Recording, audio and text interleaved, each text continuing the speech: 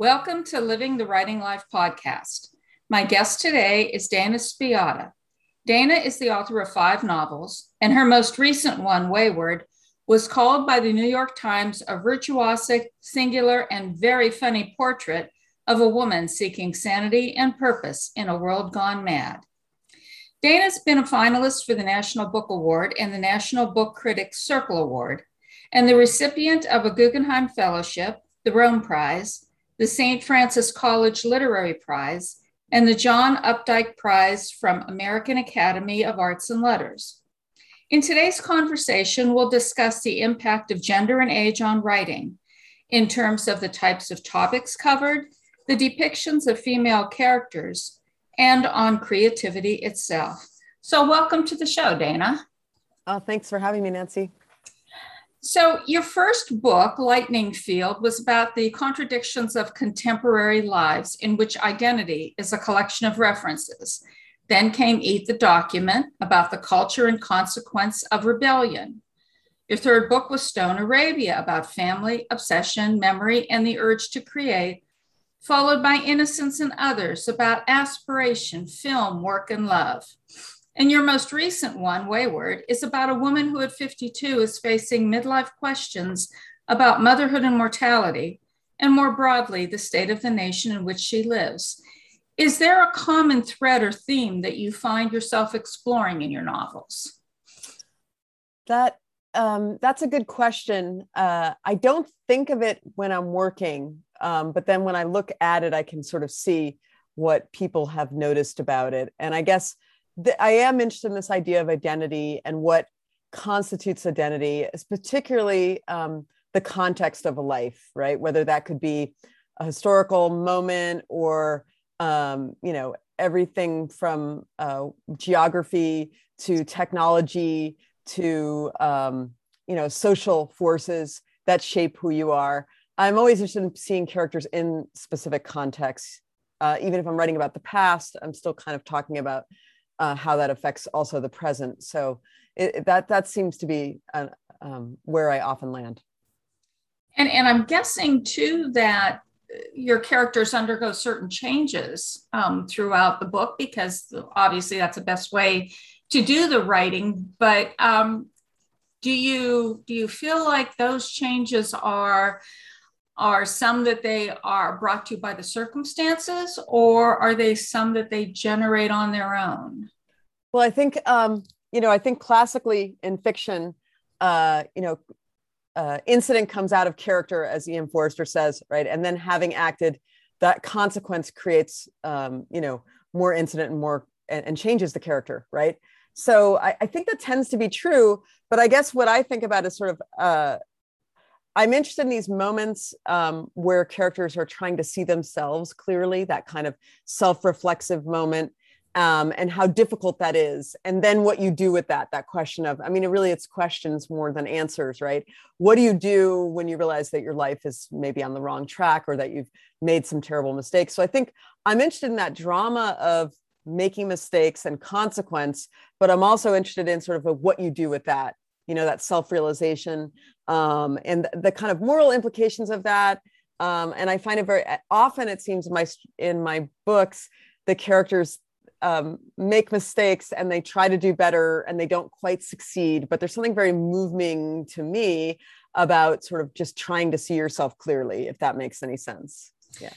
And it is hard to really see yourself, because we're already looking at it through a lens of what we think we are or who we think we are. And right. Sometimes it's easier when we look back 5 years, 10 years at the person we were back then, rather than right in the moment, because we are experiencing in the moment, so it is tricky. And I myself, I'm drawn to those kind of novels, because the older you get, the more things you experience, the more things happen to you, and seeing just how you respond, and how much of that is how you would have responded 10 years ago, and how much is based on what you've learned since then. So it's always an interesting thing. I think we learn a lot by reading about what other characters do.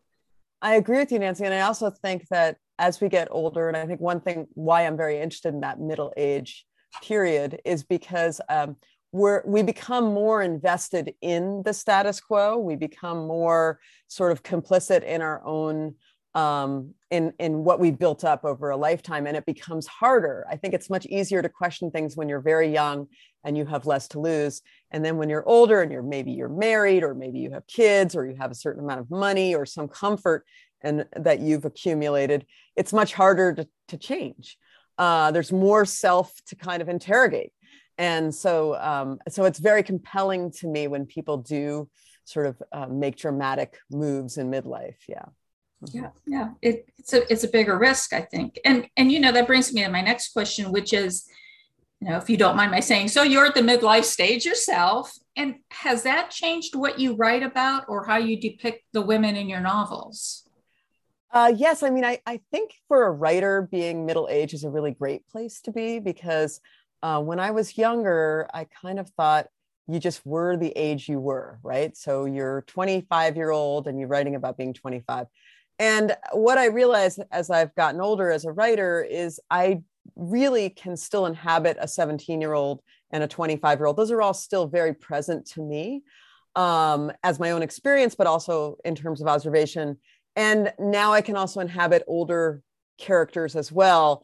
And you realize that you that maybe is a form of wisdom. I don't know, where you just kind of realize that you can kind of see in both directions, both being younger and being older, and that all those things are contained within you as you go forward.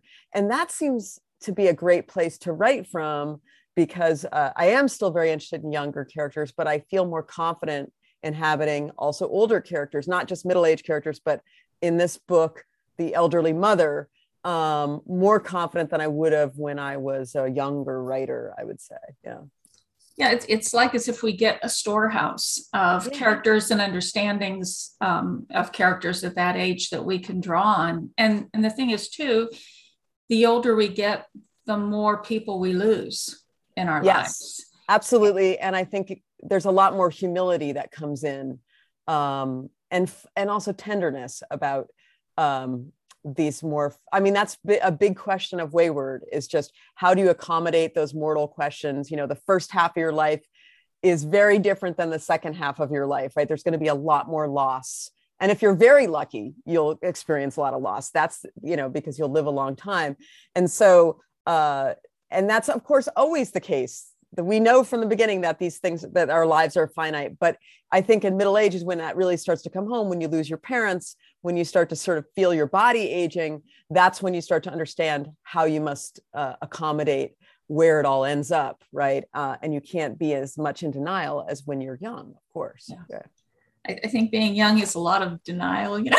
We just don't, I don't know, our perception of what our life was going to be, can change dramatically as those years start coming on to us. What impact has the aging experience had on you, not only as a mother and a daughter, but as a writer? For instance, do you ever look at those candles on your birthday cake and think, I should have accomplished more as a writer by this time? I used to more. I felt I was a slow starter, so I didn't publish my first book till I was 35. And I remember thinking, oh my God, I'm so behind. I can never catch up. And now, it takes me 5 years to write a novel, no matter what, it seems. So I do feel kind of I feel in a really good place in terms of, I feel like I've done 5 of these. I know what I'm capable of. I know how it goes. So I can, I know that losing faith and feeling frustrated is part of the process, and you get through that. And I know that I can get through it. So that's great. And I still have things I'm really compelled by. So that's great. But I also have the sense now that, not that I'm behind, but that won't last forever, that the energy of writing a novel, of entering into a 5-year marriage with something that takes everything. I don't know how long I'll have that, right? And so I do feel, well, do I really want to waste time on Twitter or whatever when I should be writing? Because this combination of capacity and energy and excitement is finite, right? There are very few writers that write great work into their 80s, and that expectation is unreasonable. So you figure, how many years do I have left? Divide that by 5. How many more books am I going to write? And then I just sort of think like, well, don't worry about that. Just worry on, because of course you want to live your life now. And then I always have this more humbling idea, which is, I'm really into humility these days, which is that, the world doesn't need another book. So maybe, and I think this is an appropriate thing to actually really engage. Maybe that's the last book I'll write. Maybe I won't write another book because I only want to do it if it really needs to be written by me and needs maybe to be in the world in some way. And being honest about that too, I know what you mean about not having enough time and because there is our writing life, there's our personal life, whatever obligations we have, there's what other jobs we have. I know I'm a full-time freelancer, so that's what pays the bills, so you do that. And then when you mention Twitter and that, there's the book marketing thing, which can I have yet to interview an author who enjoys the marketing process. They may like engaging with their fans and everything, but the back end of it's so time consuming and so draining, and you never know if you're making any difference, if it's doing what it needs to do. And you're thinking, I should be writing, but I really got to do this and I really got to do that. It's so challenging. I don't understand how those writers do it, who have such an active social media presence and churn out all those books and that. I can't do it. It's beyond me. I mean, I guess, and it was interesting what you said too. Is there another book that you need to write? Because I think sometimes, especially maybe with fiction, it's not so much, does anybody need to read what I'm working on? And maybe it's more of, do I need to read this? Because we learn so much about, at least I do, when I'm writing fiction, I learned something about myself, because generally the stories come out of something. They're triggered by something that we're dealing with, whether directly, indirectly, or had already dealt with. So it's almost like, we almost have to write it to get it out. Yeah. I mean, I think there's questions that I have, there's something, the way that I know that a book is, I'm going to end up writing, at least in the past 5 experiences, is that there's something that I can't figure out. There's something that's sort of coming back to me. I'm trying to put it away and it keeps coming back to me. And it's usually kind of questions. Something is compelling, maybe it's a character or an image or a situation, but I haven't figured it out and I'm writing to figure it out. And I do think that in a personal way, writing is a way of being engaged that feels important to me, for my sanity, just that kind of focus. And I think it is partially about having a deeper, more sustained engagement with something, where so much, as you say, with book promotion, but just in general, our experiences are very horizontal and quick, and you're jumping from one thing to another, and there's a lot of data and a lot of noise. And so, writing a novel, just like reading a novel, is a very different kind of engagement. It's more sustained, it's deeper, it's weirder, it's less driven by kind of reductive sort of received ideas. It's more challenging. So I find that with teaching as well, and certainly with reading, which is why I love reading, but and also with writing. And I do think it enables you to have a kind of concentration that is more and more important with the way that we live our lives online, especially now after the pandemic, where I feel like we're so much more online, that I need something to counter that, just psychologically and emotionally and intellectually. And for me, writing and reading really does that. So it's just a kind of survival tool. So it may come a day where no one wants to read or publish my books anymore, but I may still write them because it's the only way to answer back or to have some sort of sanity or cohesiveness or depth for me. Do you have a hard time letting go of your characters after the book's done? No, no. I usually find that the new book comes out almost as a reaction against the last book. Like, well, I'm done with all of that and I'm going to do something totally different, which of course ends up being not that different. But I do really, so it's characters, no, but sometimes obsessions in the book, I tend to write about characters who are really, or tend to be autodidacts who are obsessed with things. That just is another thing that just keeps coming up. And so a lot of times the things that they are engaged with, that I necessarily become engaged with, still lingers. So in case of Wayward, she's very interested in architecture, and so that's still, especially this central New York architecture, and the history of it and the history of the buildings. I still kind of am in that mindset when I'm walking around the city and thinking about the city. So, and every city, I just feel more hyper aware. And in the past, that was true with, whatever I was writing about, film or music. And you kind of keep those obsessions with you, I think. On the other hand, sometimes people will write you a letter about a book you wrote years ago, and you'll realize that they're still into that thing that you wrote about, but you're kind of done with it, right? So there's with Stone Arabia, there was a lot about indie bands and rock and roll and all of that. And now I kind of have this feeling like anytime someone sends me a book that has a band in it, I just kind of want to throw it across the room. Not because, it's just like, I'm just done with that. Yeah. One of the things, because I write a lot of short stories, and sometimes I will go back and I will read a short story that maybe I wrote 20 years ago.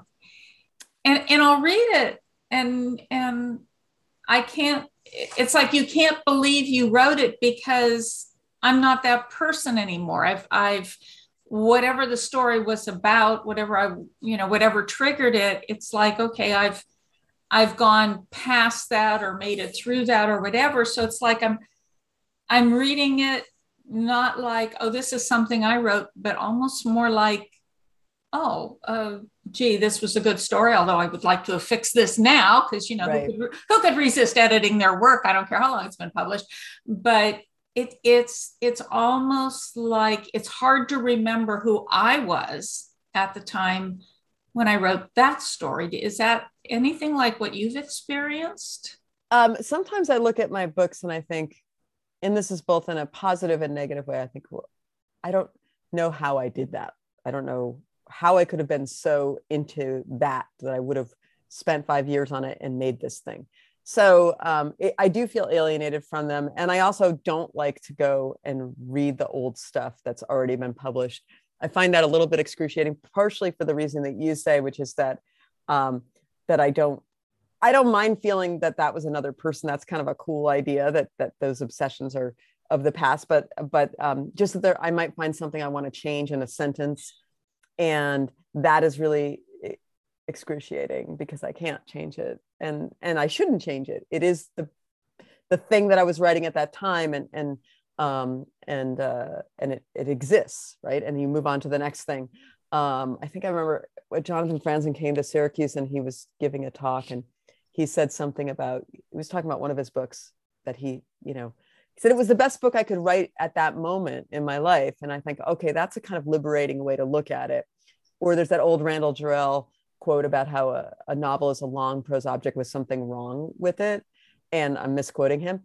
But I always like to think of that it's sort of built in that you've taken risks and some things have not quite landed and they have flaws. And, but that's also what makes them interesting, because you wouldn't want to read a book that was, just a plan that somebody executed without anybody taking a risk or trying to do something that they couldn't quite do. So, I'm a pretty forgiving reader of other people's work in that sense, but of my own work, it's hard. Yeah.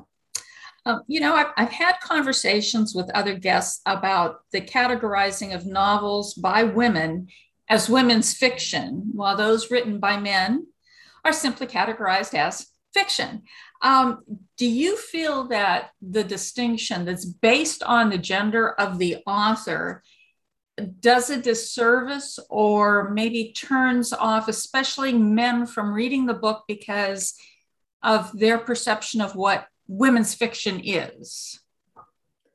Definitely. Yeah. I mean, it's a weird thing, right? Because of all the arts, women have been making novels for a really long time, right? So, I mean, I don't think of Middlemarch as women's fiction. So I think, that we're in a better shape than other categories, maybe.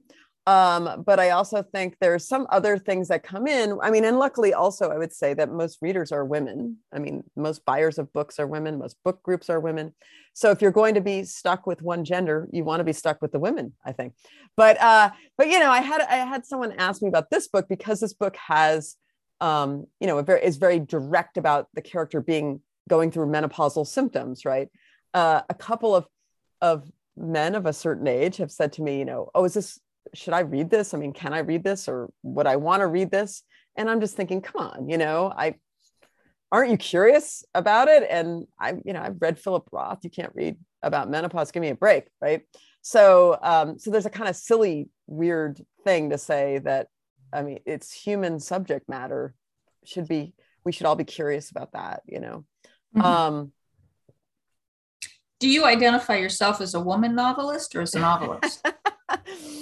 The less identity attributes that can be attached to I'm kind of that, I wouldn't mind being D. Spiota or something, or even a pseudonym of some name, some name that is totally, because the less preconceived ideas that the person brings to the work, the better the work stands on its own, I think, Oh, I think you're absolutely right.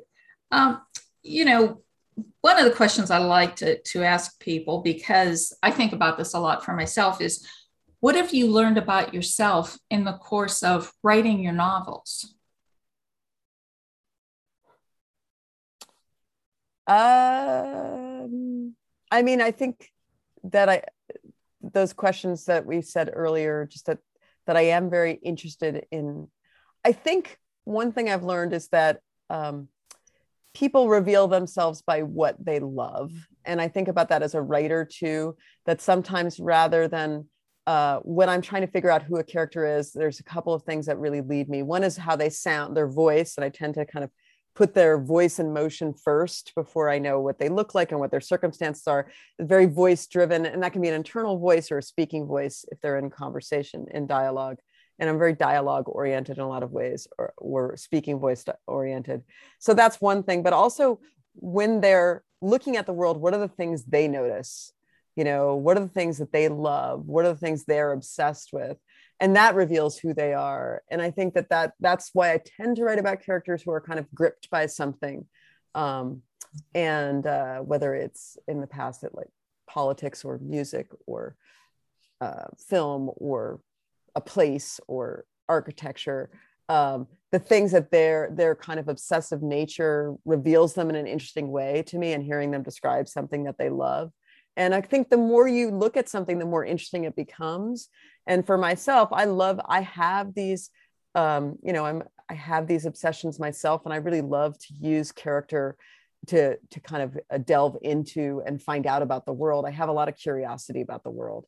And so for me, that really works. It's just kind of, oh, wow, I don't know anything about this, but it's really interesting. And what kind of character would be interested in this? And then, and that particularity of the character versus the particularity of the subject, and how they make this interesting synthesis through writing.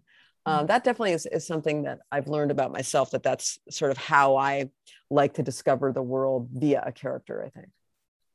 One of the things that looking back at some of the pieces that I've written, is I realize I have a tendency, if there's something that I'm really afraid of, then I tend to make my characters experience it. Like years ago, long before either one of my parents were even ill, and they both passed since then, I wrote about my parents dying, about one dying or the other one dying. And it was almost like as if the reality that this would happen at some point was so overwhelming to me that I had to approach it through fiction. I don't want to say I was practicing, because there's no way you can practice for that emotional impact, but it was like you kept opening the door and looking in that black closet, but you're sending your character in ahead of you.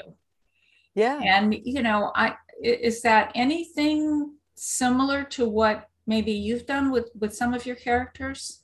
No, I think precisely. It's weighing on your soul. And I remember reading this interview with Joan Didion where she talked about how when she had her daughter, she was Quintana, she was so scared of, having to keep her safe and to not lose her, that she had, she wrote, I forget the name of the novel where the daughter's missing. She put her fear into the book. It animated the whole book and I do think that that's definitely what happened with Wayward. The character Sam, at one point, she finds out her mother is dying and she realizes she's just totally not prepared for that. And that she has to rethink her whole life in order to accommodate this thing, which she should have seen coming, right? As her mother says, it was no secret that this is how it goes, right? But she put it off dealing with it. And that was really me just trying to understand, the second half of my life and the loss of the daughter, the fact that the daughter has this really scary secret, that the daughter is leaving her. All of those things were my own fears as well. And writing about it was a way to get, to face it, I think, to understand it better. Yeah. Yeah, definitely. Now, you're also a professor at Syracuse University. Has teaching helped you as a writer? Very much so. I teach in the creative writing program, and it's both an MFA program that is very successful. The students do really well. We get amazing students that are very challenging and exciting. And it does kind of keep you on your toes, as a reader, and having great conversations about books and fiction. And you kind of get what the up and coming generation is really interested in. And that's been great. And then the undergrads, it's slightly different. They're just a bit more, they're less accomplished and they're more open. And that's exciting too. Just that you can kind of make them into really good readers, even if they might not they may never be a writer, or maybe they will be a writer, but it's not quite the same as the grad students. And in both cases, it takes a lot of energy intellectually and emotionally and time. And those are all precious commodities for a writer. But on the other hand, I think, as a way, it gives me, I think, quite a bit of community and of being surrounded by people who really care about the same things I do. And that sort of seems really worth whatever time you put in, because you just need to have other people who care about the writing the way that you do. And so when you meet a young person who's really smart and has tons of potential, or not a young person, just a person who is starting out, who has tons of potential and is just so excited, and you see them making a breakthrough, and it's very hard for that not to get you excited about writing and its potential. And also when you're around everybody who's working and you're in a spot where you're not working, you kind of feel like a little bit of pressure to get back to work. And that's good too. That's what community is helpful for. That's kind of literary communities, because it is kind of isolated work otherwise. Do you belong to any writing groups or where you share your works, anything like that? No, I mean, I don't need to, because basically the creative writing program is my, the other faculty and my students and my graduate.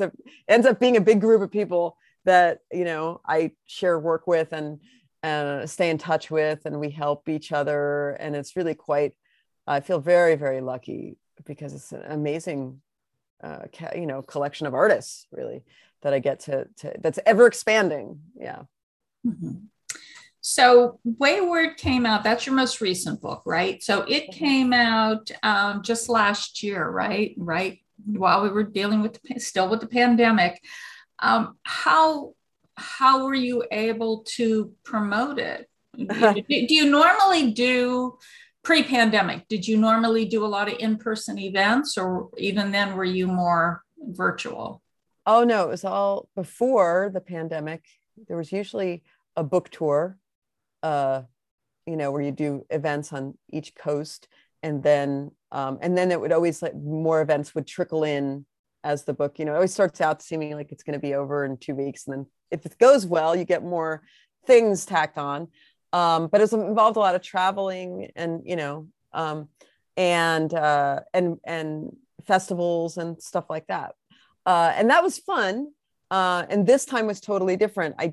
All the summer, I did a lot of virtual events. And what's great about the virtual events is, of course, people can participate from all over, and you get someone in conversation with you, and they can be in a different city. They don't have to fly in. So that was great. And the chat, I kind of like the chats. But the bad thing is then you don't get to sort of have that moment with people where you sign the book and you kind of connect with them personally. And so sometimes I wouldn't be able to see the audience. And then also you can't hear them laugh. And there's a lot of jokes in the book.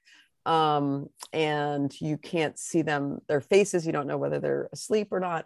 And, and so I missed that a lot. And so I did some in the fall before things got bad again. I did some in-person events, and it felt so great to just sort of see people and connect with them and sign books. And so, I think the hybrid of both is going to be a good way to go forward, where you're connecting with booksellers and you're connecting with readers, but also people can Zoom in if they're not in town. So I hope that we get to have both. Yeah, I'm with you. I really enjoyed the energy of it, and being in person, talking to people and that. And then when the pandemic hit, my last book came out May of 2020. So, you had all these plans. We all know what happened to all those plans. Yeah, and that's rough.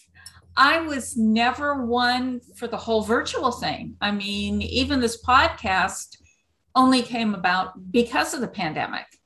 And I thought, well, I can't be the only person who's not doing anything. So let's start this. But it's nice to be in the same room with the people, physically in the room, and feel their energy and see their responses. And, it's probably safer to do virtual, but it's not near as much fun, right? Right. So what is your next project, since you're looking at a 5-year? How much time do you take in between novels?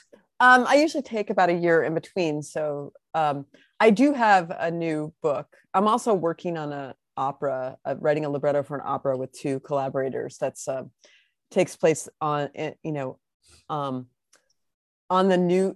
Newtown Creek in New York City. It's kind of an environmental opera. So that's really been challenging. So I'm working on that, and then I'll go kind of explore this novel I've been thinking about. So it's kind of good, I think, to put it off for me and do other projects, nonfiction, do short story, whatever, in between. And I don't really like to dive into the novel till I'm really ready to make that the only thing. So I tend to be that immersive in my work. So that's where I'm at. I'm about to be immersed after I finish this opera. Mm-hmm. Okay, this is a question I always like to ask at the end of the interview. How do you define success as a writer? What makes you feel successful? I talk about this with my students too. I think it's very important to define it in terms of being an artist. Are you doing work that you think is interesting to you and compelling to you and exciting to you? Because that's all you can control. You can't control the reception of the work. And if your happiness depends and success depends on other people's reception or sales or something like that, or book deals or fame or any of that, you're going to be a miserable, bitter person. And I think you really need to kind of think of your own project and what your ambition is as an artist. And so trying to keep focused on that. And then beyond that, of course, we all want to be read by other people. I think when other writers or readers who are big readers respond and send you a note or tell you something specific about the book, that always feels like a huge deal to me, that you've connected with somebody, especially someone you don't know, and they say, here's this thing that's rang true to me, or this spoke to me, or this, I connected with this. That's always, very gratifying. Yeah, because I think that is, we write to understand things for ourselves, but then we know we can't be the only person who was experiencing those emotions or the emotions that their characters are going through. So it's so good when somebody said, I could relate to that. You know, that's exactly how I felt, or that helped me when I was going through something similar. You know, then we kind of know, okay, we got it that time. You know, we did it. And I always try to encourage people, write those reviews, you know, let the author know what made the difference, because every time it's something else, you know, and I think sometimes it's not even the point we were trying to make in the book that most resonated with the reader. It might be something else, might be a secondary character. And the reader said, oh, you know, this helped me understand something, or this helped me work through something. So, you know, it's making that connection. I mean, isn't that why we're writers in the first place? You know, to make that connection out. Yeah. Well, I really appreciated having you on the show. This was so interesting to talk about so many different things. And I wish you continued success, especially with your next book. I suppose in, let's see, what would it be? 2027, if you follow your 5-year track. Well, no, already the clock's running. So it would be 26. Yeah. 26. Okay. Well, then we will definitely have to keep an eye out for that. But thanks so much for being on the show. Thanks, Nancy. I really enjoyed talking to you. I appreciate your invitation to be on the show. Oh, no problem. And thanks to everybody who joined us here at Living the Writing Life.